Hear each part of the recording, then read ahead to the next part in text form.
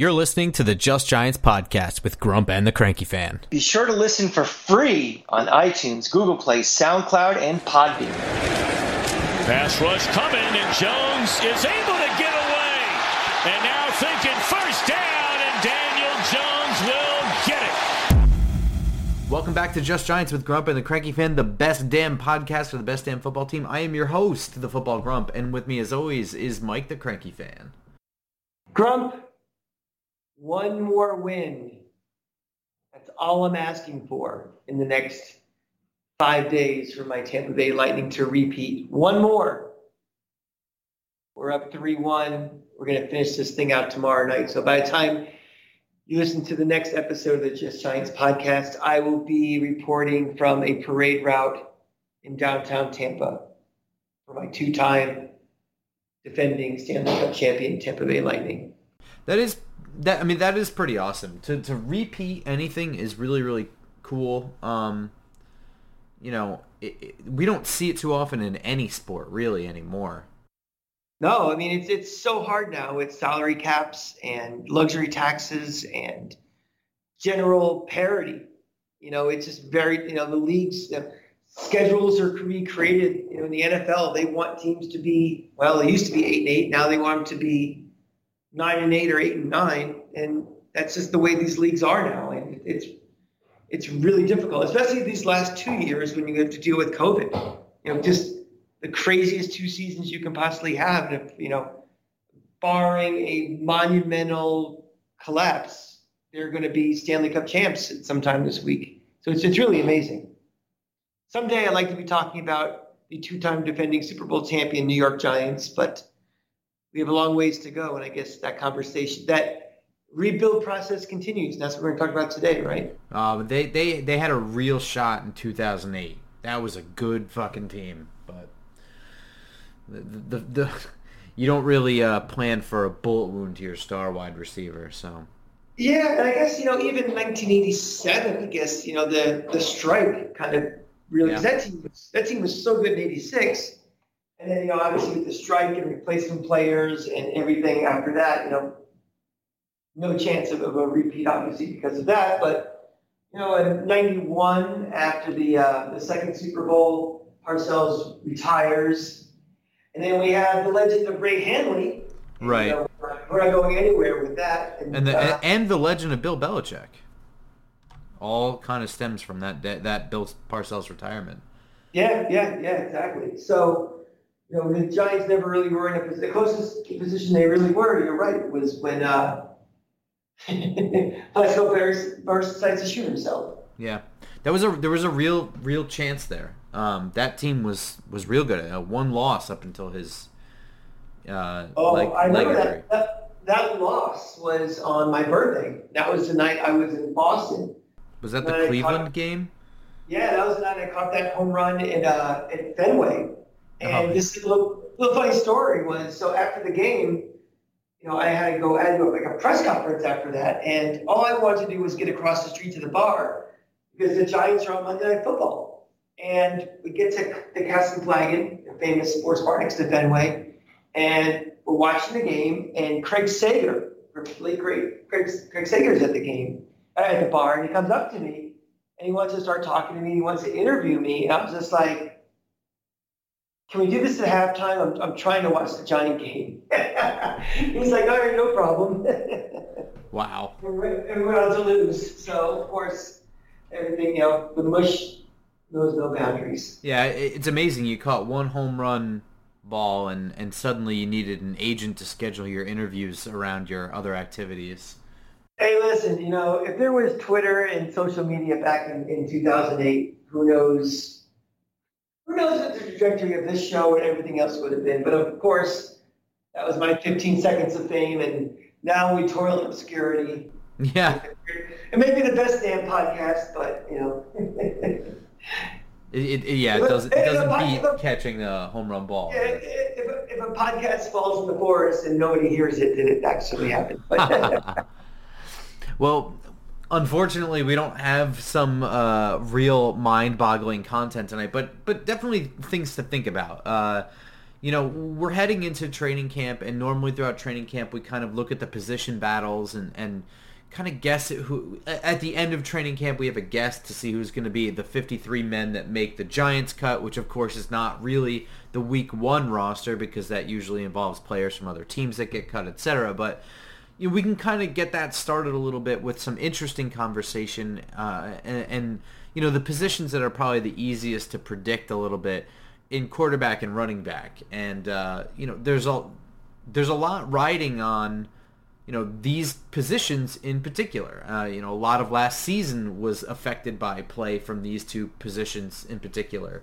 And a real assessment for how Joe Judge is as a coach, how Dave Gettleman is as a GM, rides on these two position groups performing up to the expectations when they were, drafted and when they were, when these positions were filled with talent. So, of course, this is going to be a conversation about Daniel Jones. So the first thing I do want to get out of the way, because it does, I think, the decision here is influenced by the skill of your player is, are the Giants going to keep 3 quarterbacks again this year? Right now they have 3 on the roster with Daniel Jones and Mike Glennon and Clayton Thorson. Or will they roll with 2 quarterbacks and use that extra roster spot for another position? What do you think? Clayton Thorson ever sees the field. Every conversation we've had up until this point is mute because something has gone terribly, terribly wrong. I would say no. I would say he's probably on the roster now for off-season drills and workouts and reps and a body out there. I think at this point in Daniel Jones' development, I'm going to go on a long rant about Daniel Jones in a couple of seconds, but we are now at a point where Daniel Jones is a starting quarterback in this league. Daniel Jones is someone where he's not a project anymore. He's a capable starter. They don't need to have 2 guys behind him in case he goes horribly wrong and horribly sideways. And you have to have your backup and then somebody behind him in case the backup goes wrong. And you just want to put a guy like Daniel Jones on ice. I would be shocked if they have a 3rd quarterback on this roster. Really? Well, forget Clayton Thorson for a moment. What about a quarterback from another team? What if a guy like Alex Tanney or whatever shakes loose from another roster? Do you see Joe Judge getting insurance for Daniel Jones? He's got Mike Glennon. I mean, again, I don't know if we necessarily need insurance on the insurance. I think this roster isn't so solid and so solidified with everything that we can take a 3rd quarterback. I think there's still lots of other holes to fill, like with depth-wise on this roster. I think we can get away with it too. I mean, if you ever needed a 3rd one, you can pick one off the scrap heap in an emergency 3rd role very easily. But I do not anticipate us going into the season with a 3rd. Last year, yeah. This year, no. So I really don't like having a 3rd roster spot allocated to the quarterback position. It's just personally for me, I don't like it, but I understand its purpose. And when you have Eli Manning on the roster and you've signed Eli Manning to his 2nd contract and you sign him to a 3rd contract, you know that Eli Manning is your quarterback. Whoever is the backup just has to back him up. You can spend a little bit to get a good backup like we had with David Carr, former 1st-round pick, guy who can make all the throws, but didn't have what it took to be a franchise quarterback. Fine. Perfectly good. But, in Eli Manning's 1st contract, if you want to keep a 3rd guy on the roster, I get it. I get it. You don't know what he is, and it doesn't matter what you invested in him because if he falters and your backup quarterback can make your roster work, then your problem's with your quarterback. And, then you need a backup to your backup, etc. I'm okay with that. This year, I think that they have done the off-season retooling. They have an accumulation of solid drafts now, we think, to have a, not Super Bowl contender, but a playoff contender. And when you are confident that much in your winning ability, and so much of that is just, we have the roster, it's going to be on Daniel Jones to get some stuff done here. I think you want to go with 2 guys. But I think they do like something about Clayton Thorson. He stayed on the practice squad almost all of last year. Well, ever since they got him. And then was elevated when Daniel Jones was out. The other thing is that Daniel Jones hasn't been available for a full year yet, health-wise.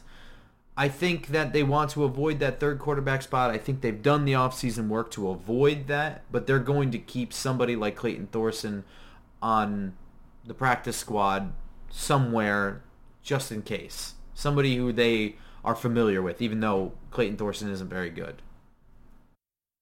Yeah, I mean, this all kind of gets back to the question about what is Daniel Jones and what should he be at this point and what are expectations for him. The overriding theme of this offseason is it's now or never. And it's now or never for Dave Gettleman. It's now or never for, Daniel Jones. And quite frankly, I just don't understand why it's now or never. I mean, I understand it that a decision has to be made to pick up a fifth year on a contract coming up pretty soon, or his rookie, the next year's rookie deal. But everybody's acting like if this isn't the year that Daniel Jones all of a sudden isn't Eli Manning, that you're immediately going to flush him down the toilet. This franchise has to hit the reset button on everything. And I just don't see that. I don't understand that logic. I mean, to me, this is the first year Daniel Jones really has 52 cards in his deck. He finally has a set of weapons, his receivers, his running back, that is a legitimate NFL, not only starters, but quality. I mean, these are weapons he has now. This is the first time we're not saying the offensive line is a total train wreck. It's still a work in process on the right side. We have young guys that we're anticipating will take the leap from year 1 to year 2 on the left side. We want to see if Nick Gates is for real, but this is really the first time that in his career that he has a full complement around him. And I don't understand how, in my logic, if this is his first real year, he gets one shot, and if not, that's it. I mean, we are not a team that's wasting the Super Bowl window right now, and every snap he takes is that window's getting smaller and smaller. The window is opening on the core of this team getting to a point where, in a couple of years or maybe even next year, we just need to add a couple of pieces to make that leap, but we're not there yet. So everybody who's going to say like it's now or never for Daniel Jones, or whatever comments are made by the owner or the GM or even the coach, let's be real. I mean, this is not do or die for Daniel Jones this year, no matter how it's been framed going forward. That doesn't mean I don't expect to see significant improvement from this offense and from him, but that doesn't mean that the final grade is coming at the end of this year or after every drive or after every quarter this year.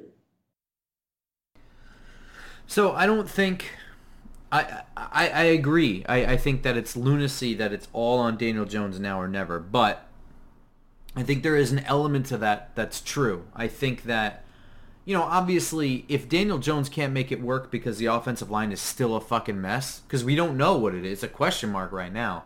If the offensive line is still a mess, he's got an out, and it's a legitimate out. That quarterback cannot be effective, cannot throw downfield, can't do things if he can't get any protection whatsoever. And I mean, like, clearly we look at it and we're like, this is bad. This is the offensive line. Not, he's fumbling when he gets hit. Not, he's staying too long in the pocket. I mean, truly, honestly, the offensive line is bad. It will not fall on Daniel Jones. Yeah, and the people who listen to this show know the difference between a quarterback who makes bad reads, who's not accurate, who panics, who does all those things. That's a big things that are unforced errors, as opposed to, this guy's got no time. He's got receivers that can't get separation. He's got receivers who can't catch. He's got running backs that can't, hit a hole. All of these things. An offensive coordinator who might be coaching to these deficiencies. We don't expect really any of that this year. So we don't expect it, but of course, the people who listen to this podcast will tell you that it's not all on Daniel Jones. He needs to see the improvement from the roster that we think is what we handled in this offseason, right? We think that we got guys who can get some separation. We think we have some downfield threats. We think we have a guy who can create mismatches in Kadarius Toney.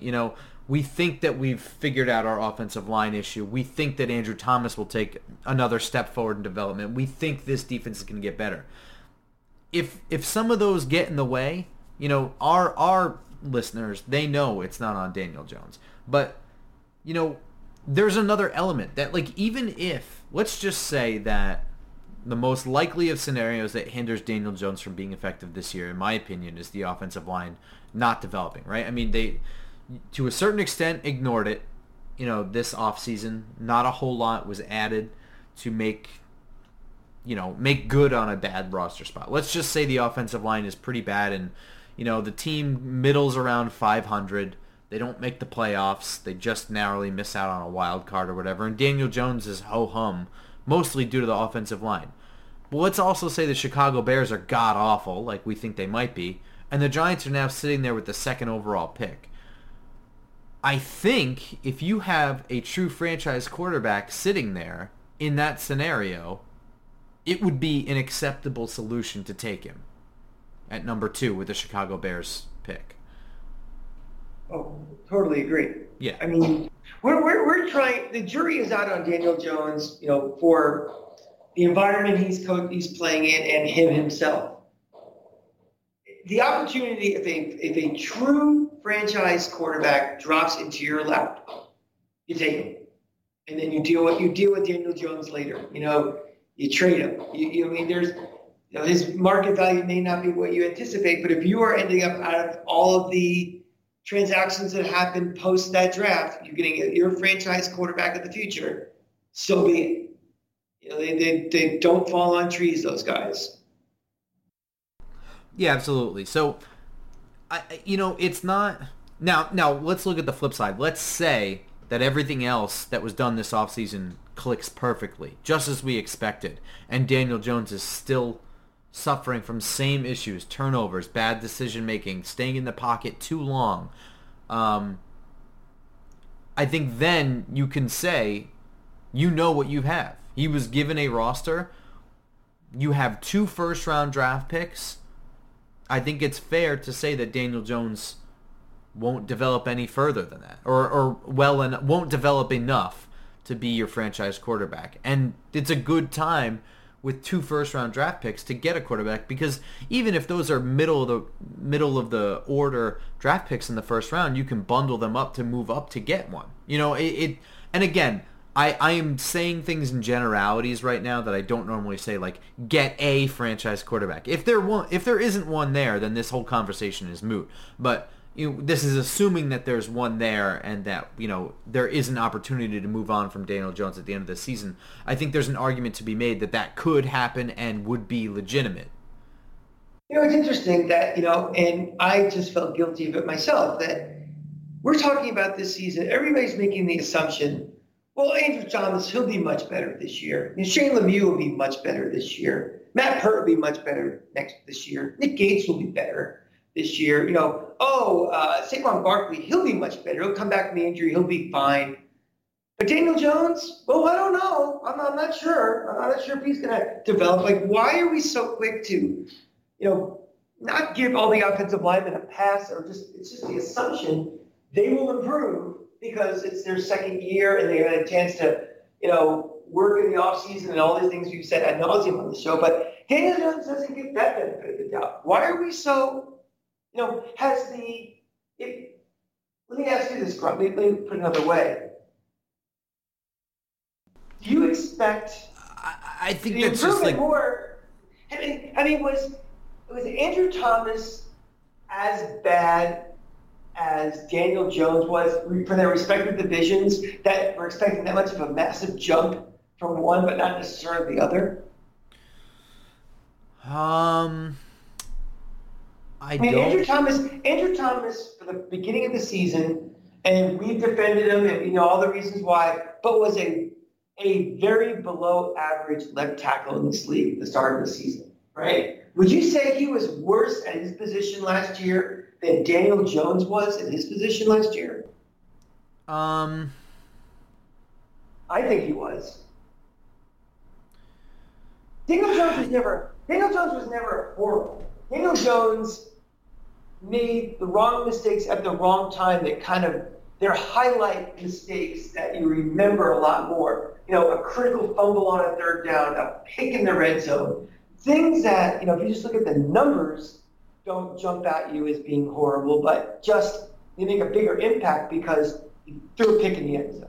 Or big sack is coming, horrible fumble. But no, I disagree with you. I think that Daniel Jones was, and that's not to say that's more saying positively about Andrew Thomas than it is about Daniel Jones. I think Andrew Thomas was more scrutinized than he deserved. It's a lot harder to grade offensive line play because it's difficult to know what an offensive lineman's assignment is, and oftentimes criticism from big media heads like the Colin Cowherds of the world and guys who, well, I'm just saying, like, I'm not Brian Baldinger, somebody who really does the work, not him, the other guys, you know what I mean? They feed that echo chamber of, this guy is terrible without doing any real analysis, just doing some real brief highlight watching. And Andrew Thomas was made out to be worse than he was last year. In actuality, most of the offensive line wasn't very good last year, was a lot of the problem. But individually, Andrew Thomas at his worst was, at his absolute worst, was a, ranked 25 to 32 of left tackles in the league, right? But was generally pretty average throughout the year, and towards the end of the year was moving up and up and up to the point where I'd say he was the upper average, like in the. Right. You're making my point. Exactly. No, but see, Daniel Jones, I think, what I'm saying is that Andrew Thomas was always a left tackle in this league. Daniel Jones, I think, in his first season, the turnovers were worse than below average. And they was really bad. And a lot of it isn't necessarily entirely his fault. The offensive line situation that he was working with was really bad. He didn't really have the time to run the offensive system that Pat Shurmur had in place because the offensive line was bad. But at the end of the day, holding onto the ball is still your responsibility. And he was downright awful at that. Now, they cleaned up the turnovers last year, so there's reason to think that there's improvement there. But they didn't run a system last year that had him holding onto the ball for very long. I mean, they schemed around that. I don't know if he got better. Does that make sense? I mean, he's not throwing. I don't think he's very bad. But that's also part of coaching. I mean, that's what we want good coaches for. You want to scheme to the strengths and scheme away from the weaknesses. That is not scheming to his strengths. I don't think the quick game is Daniel Jones' strength. The strength of the roster at the time, 2 years ago, was to have him get rid of the ball quickly because the offensive line was bad. Last year, the offensive line was a little bit better, and we switched to a quick game also. The strength of Daniel Jones is being patient in the pocket, waiting for things to open up downfield, and making an accurate ball deep. That's what he does best. That's not what he was asked to do last year. And then I hate to do this again, but I'm going to throw the asterisk in for last year because I just don't think anybody was ready for last year. I don't think if this team is prepared, the full playbook, the full offseason preparation, I don't think it's a 360-degree or rather. Yeah, I agree, but that's not the question that you asked. I think at his worst, Andrew Thomas was still better than Daniel Jones at his worst. Okay, that's fair. But it's fairly close. It was a fair comparison. Right. But my point of that is, it's like we're just assuming Andrew Thomas is, and the rest of the offense, they're just going to make that leap in the next year, and Daniel Jones gets no such benefit of the doubt with that. And well, not this year, but he had it last year. I think fans, not haters, but like actual football fans, would have been like, okay, he's getting a new coach, new offensive system. I'd like to see what he can do in year 2, what he can build on. I think that he had that year 1 to year 2. I think he deserves that year 2 to year 3, but I don't think he's getting it. See, and I think that's where the fans are making a big mistake, because I think last year was so wonky. Again, it's easy to say it, but nobody wants to admit it, that last year, for all intents and purposes, didn't count in his development. He got out there, but that he was not out there prepared the way he needed to be. If you had the blueprint of how do I make my quarterback from year 1 to year 5, last year was not in the book. And last year, it slows down the process even for year 3. And I think I agree with that. Yeah. And people just do not acknowledge that, or they don't want to acknowledge it. And they're just like, we want to flip the page and pretend like it never happened, and let's just move forward. And like, okay, this is year 3 for Daniel Jones, big year. Well, it's really year 2.5. I mean, he played last year, but it was just sort of like he's playing. He wasn't prepared. He wasn't programmed for last year the way he should have been. And these players are programmed as much as they are prepared. And, now there's no excuse this year. Now there's a full off season to, go through the program and be prepared and programmed to be the way you are. There's no excuses this year in that sense. There's continuality with your offensive coordinator, your head coach, a lot of your weapons. There's, change happens every year with getting a new wide receiver here and there and different things. But he is in the best position possible he's been in his 3 years in the league by far. First year as a rookie, last year was all jacked up.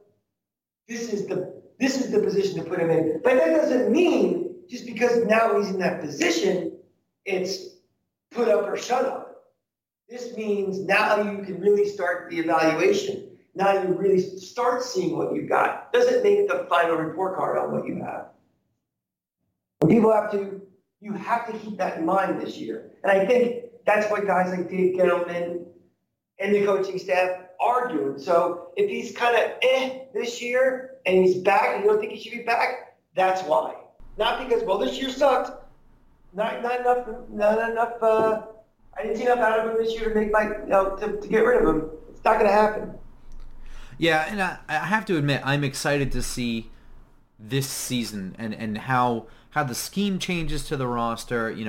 I'm interested in seeing preseason games because I want to see, even if this roster, even if the game planning is vanilla and they're just running plays, I want to see what those plays look like. I'm very interested, and I want to see how Daniel Jones runs those plays because, like you said, last year, it was great that there was a season. And it was, Daniel Jones performed a little bit better in some areas, a little bit worse in others, whatever. But it really was null and void for his development. All it was kind of like a practice run for what it's going to be like with new coaches. And he performed pretty well. I'm also interested in seeing Mike Glennon as a backup because, A, it's important that we know what's behind Daniel Jones because he hasn't played a full season yet. And if he continues to be, let's just say Daniel Jones is our franchise quarterback for the next 8 years, okay? A good portion of what makes Daniel Jones is his ability to run and move.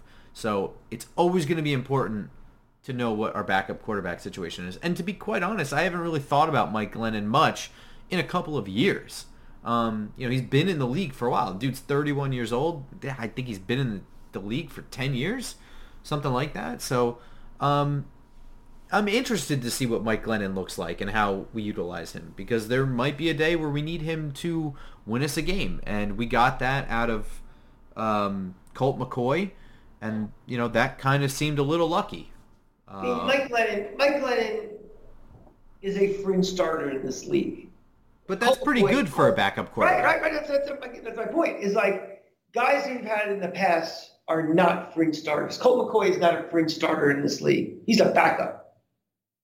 But Mike Glennon, if he has to come in for a month, I feel as confident as I could be with a backup quarterback having a guy like him. There's a whole, stratosphere of that quarterback who's fringy starter. Like he would start on a bad team. That doesn't mean he's a bad quarterback. That's just what he is. And to have one of those guys, look, if he has to play to win a game because Daniel Jones sucks, much bigger issues. There's much bigger structural issues with this team that they're not worrying as much about we have to win this game. If he has to come in because Daniel Jones is ineffective and he can't get the job done, and they've in effect given up on him, it doesn't matter. This team's got much bigger problems, and you better hope that Chicago or us is in a position to draft a franchise quarterback going forward. If they're, Daniel Jones is playing decent, adequate, great, and he gets hurt, and he can't finish the Philly game, Mike Glennon is a guy who can bring you home. If he's going to be out 1 to 3 weeks with something, and you know something? Just because we're running around without masks anymore and we all think we're in the clear, don't think there's a possibility that somebody could still get COVID in this, summer, fall, winter. I mean, it's not polio where it's been eradicated from the earth. It's possible people could still get it. So you never know at any moment that somebody is down for a week or two for COVID, as much the same as it could be down for breaking a leg or whatever. So I feel comfortable enough in Glennon. It goes back to our first question about not needing 3 quarterbacks, that he's that fringy starter guy that if you have to throw him in there, fine. If you need him for an extended amount, we have bigger problems than worrying about who the backup to the backup is going to be. I have to see him again to see if he is still a fringe starter, in my opinion. It's been a while since I've watched him, so, 10 year does a lot to a guy. But I think I agree. I got to see him. But this does lead us to a similar conversation at running back. Obviously Saquon Barkley is the guy that the offense is sort of built around. He's one of the guys. Daniel Jones and Kenny Golladay probably being the other two that it's completely built around right now. He's coming off an ACL injury, but it leads us to a bigger question. He's entering his 4th year. His 5th year option is already picked up, and that's the obvious move. But, ideally for these megastar guys, you want to extend them before they even utilize that 5th year option. You want to know at the end of year 4 if you should be working on an extension. And right now, Saquon Barkley, when he is himself, when he's healthy, when he's got an offensive line, he is a total game changer. But, now he's post-injury, you have to wonder if it's worth shelling out the money. It's fair to wonder. If he doesn't have a season this year that's absolutely bonkers, you're looking at waiting on year 5 to decide if you want to re-sign him then or extend him. And that's when it can start getting expensive, and then it just becomes an even more difficult decision. I think it's fair to say that this is more of a make-or-break year for Saquon Barkley than it is Daniel Jones, because Daniel Jones has that extra year buffer zone. He has the COVID year buffer zone, and he doesn't have a major injury like Barkley does. Do not take that as me saying I don't think Barkley can recover from this injury or be himself post ACL tear. That's not at all what I'm saying. What I am saying is that the amount of money that he's going to command if he doesn't get an extension this year, it just may be simply out of our price range beyond 5th year option. I am absolutely not rubber stamping any extension with him anymore because A, that was a serious injury. B, he's been injury prone. I mean, just if he recovers from this one, who's to say something else happens to him and he's out for extended periods of time? Guy he's not reliable to, for whatever reason, his fault, not his fault, bad circumstance, the way it is, hasn't been on the field for 16 games. And when you're locking up that much money at the running back position, not even a wide receiver, quarterback, or defensive end or anything, at the running back position, he's got to be there. He's got to be there. And I don't know. This is such a to be determined season with him. And with that little note you said about, I'm not saying that I don't think he can is, dead spot on. We're not saying that he's not going to be anymore, but the question is certainly there. Can he be anymore? We don't know. And I would not at this moment guarantee anything with him. I have to see, and also, how does this offense going to evolve with him or without him? I mean, I think it's pretty safe to say we're not going to have 100% Saquon Barkley at the start of the season. I'm not even convinced he'll be playing in week 1 yet. It's been a little murky what we're hearing. We might see a little quick video of something here and there, but till I actually see him, on the field in game situations, playing in games, I don't know. And just because I see him out there, that doesn't mean he's all of a sudden going to get 30 carries and, be on the field for 75 plays a game. They may either A, bring him along extra slowly to make sure he's 110% ready, or not play him enough yet because he's just not physically ready to. So I think the biggest thing this fan base has to do going into training camp and preseason and the start of the season is don't assume and don't have your mind made up and be all excited for, beginning of 2020 Saquon Barkley, because that's not what we're going to have. I can guarantee that. The question is, how close is he? And how close is he to being ready to play full time with the maximum amount of snaps and carries? Don't know.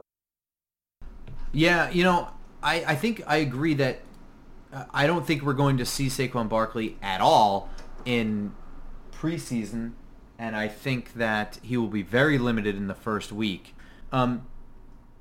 So I think Barkley is going to be limited in the first couple weeks, and quite frankly, I think they don't want him to be. I think they want him to be the feature back, and I think they want him to be a feature part of the offense. But I don't think they want him to be the guy that is being keyed on all the time. And to his credit, I don't think he had a single goddamn injury in high school or college.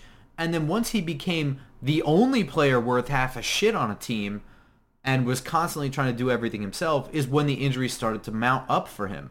So I am not trying to shit on Saquon Barkley. I'm not trying to say that he was a bust pick or anything like that. I'm just saying I can now see it both ways. And I think there's a way for this coaching staff to protect him without making him less effective, and that simply is making the team better so that he's not doing everything himself. I think that they did a service to him by going out and getting Kenny Golladay and opening up the offense from the wide receiver perspective, and also, I think that he would have been a little bit better last year had he not gotten injured. You know what I mean? I think the team was better. It was just happened so goddamn early. He didn't even have a chance to do that before it gelled. I think that he'll be okay. And I think that this is a big year for him to have. And I think that there's a scenario in which we extend him in the middle of the year this year, based on what he's doing and how we feel about him in a new offense and, if we could just get a couple more pieces, what he could be, and that sort of thing. But it is a bigger make-or-break year, I think, for Barkley than it is for Jones. I'll take it even a step further, that I think last year this team suffered because with a limited offseason, the plan was, I'm building this offense around Saquon Barkley. And when he went down, they didn't have the personnel with protocols, everything, the ability to kind of adjust on the fly what they wanted to do. I think this offseason has been, obviously Saquon's important, but he's not, I don't think, being thought of as the focal point of the offense this year. I think part of that is in some of the guys they got, via free agency, via draft. So they're trying to be a little more of a balanced type of offense than being a Saquon-centric offense, because, they are not sure when he'll be back to full strength. So I think you're going to see more flexibility in what this offense can do, with the knowledge that Barkley is still rehabbing and may not be 100% on day one. Yeah, and so I think the Giants will roll into the season with a couple of running backs here. I mean, they went out and they got Devontae Booker. They recently picked up Corey Clement. They drafted Gary Brightwell. And behind that, they have Taquan Mizzle and Sandro Platzkummer. But I think it's perfectly... I think there's a perfect scenario in which they start the season with Barkley, Booker, Brightwell, and Clement all as running backs on this team, and then kind of ease Barkley into his workload and maybe shake somebody loose halfway through, there's always a possibility with a running back that they get injured and they go to IR. We have temp IR spots, for guys that maybe you want to keep, whatever. I mean, at a certain point, one of those running backs becomes expendable if Barkley hits his groove anyway, so it doesn't matter. But I think that's fully possible, right, with 4 guys starting the season? My guess is going to be 4 guys starting the season, but I think how hard they shake the tree of roster cutdowns is how comfortable they feel with Barkley being ready to go for. Let me put it this way. The odds of those 4 guys being on the roster increases if Barkley is closer to 100% than 50%. If he's closer to 50%, I think they'll go out and get somebody else to be that number 1.5 running back. But if they think Barkley can handle enough of the load that they feel comfortable with, I think these 4 guys will be there. Because usually I say, every year I always pick a position and say, I don't think the starter or this guy in the roster is on this roster yet. This year I'm talking about running back, and that's how I feel. It's purely on the status of Barkley. I don't think we'll go 5 deep. The 5th guy I don't think is going to make it, but I think all 4 of those guys have a shot to make it if all goes best case scenario. If not, they'll bring in someone else and they'll replace somebody out.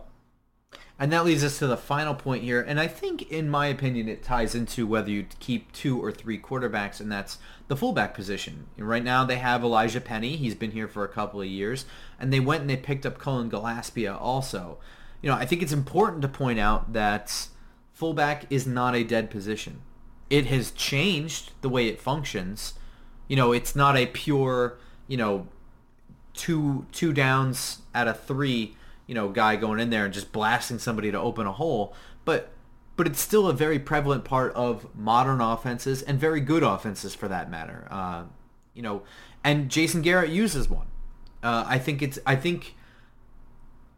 a fullback stays on this roster. A lot of teams also, they have, those tight end positions that sort of also double as a fullback, and we have a plethora of tight ends.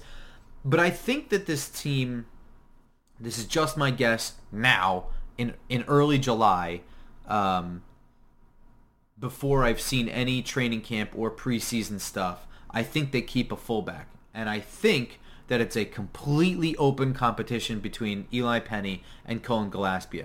They both bring different things to the table. Cullen Gillespie is also a little bit younger and a little bit more inexperienced than Penny, but Penny is also not very exciting. He doesn't do anything particularly well. He is just okay. He's a functional, serviceable fullback / running back. And what is he doing special teams at all? Yes. That is maybe a saving grace for him. Yeah, and I think it's been a saving grace for him in the last few years. I think, he's been probably the 52nd, 53rd guy kept on the roster, I think a couple of times. Do you see any kind of correlation where, tying back to Barkley again, if they don't need to grab another running back at the expense of the fullback? Like if Barkley is good to go, let's just say is on the roster and is playing in enough of a capacity in week 1 that he's sort of back. That kind of, negates the need for another running back, and that increases the chances of keeping the fullback. Or you think they're just 2 completely different, they're not related at all in what they decide to do with the fullback? No, I think it's related. I just think it plays out a little differently. I think if you're not very confident on what Barkley is going to do week 1 and you want to keep an extra running back, a 4th running back there, that, and again, you have to think about your active numbers on game day. So it's not just the 53-man roster you're worried about. You have to worry about how many guys you're activating. I think that there's a chance that they nix the fullback position entirely for a couple of weeks, and they use a tight end in that limited role when they need to, and then say week 3, week 4, when they're confident in what they see in Barkley, that they pick a fullback up, and there's a chance that they pick one of those same guys right back up off the street. You know what I mean? We see it all the time with fullbacks being picked up in the middle of the year and being perfectly serviceable. Do you think how well the offensive line is playing in week 1 through 3 affects that also? If the offensive line really looks like they got their shit together and they're gelled and they're doing a lot more, you think that makes the fullback spot not as needed? Or if the offensive line is... Yes and no. I would say yes in the scenario that the offensive line is a total machine. You know what I mean? Where they're really just busting people up. And in that scenario, with the 4 tight ends they have on roster, and we'll table some of this conversation for that.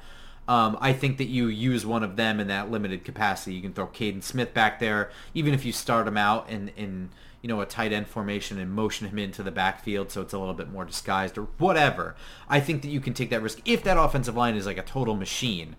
Otherwise, I say absolutely not. Your scheme is kind of your scheme.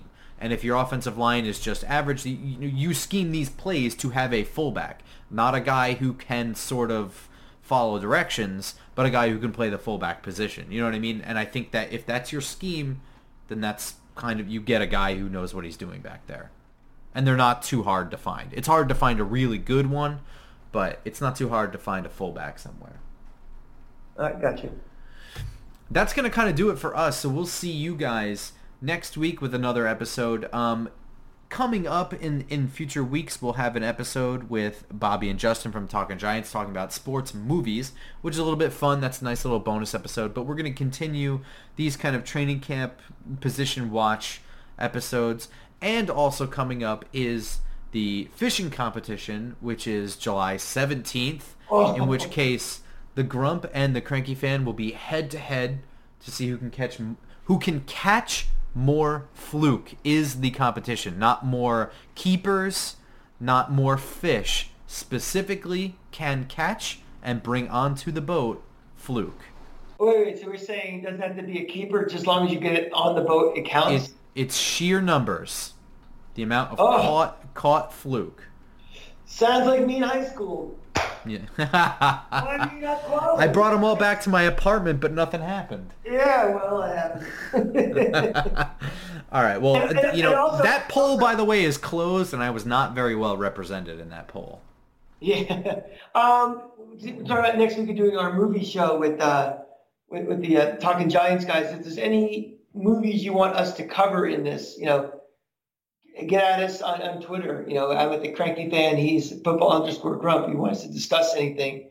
We have a lot of opinions about a lot of movies, and we're going to be digging into one movie in real particular. We're going to really break it down, but I'm sure there'll be opinions flying about all our favorite, football, baseball, basketball, you name it, movies. But give us something if you want us to talk about it. We'll definitely talk about it. That's actually a really great idea. So I'll put out a tweet, football_grump, and I'm going to ask you guys what your favorite sports movie is.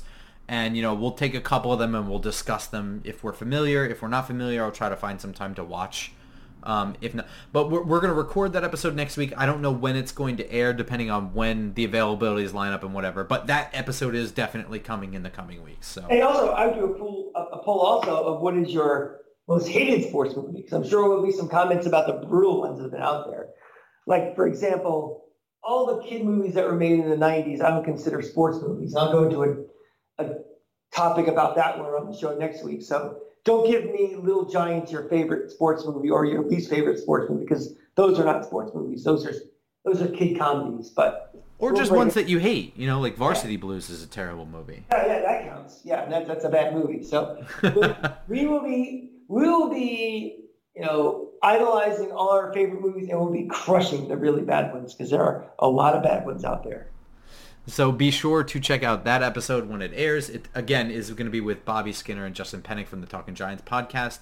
So be sure to find that episode on iTunes, Spotify, SoundCloud, Google Play, etc. And as usual, you can find us on Twitter at football_grump and at the Cranky Fan. But until next week, we will see you. Go Giants.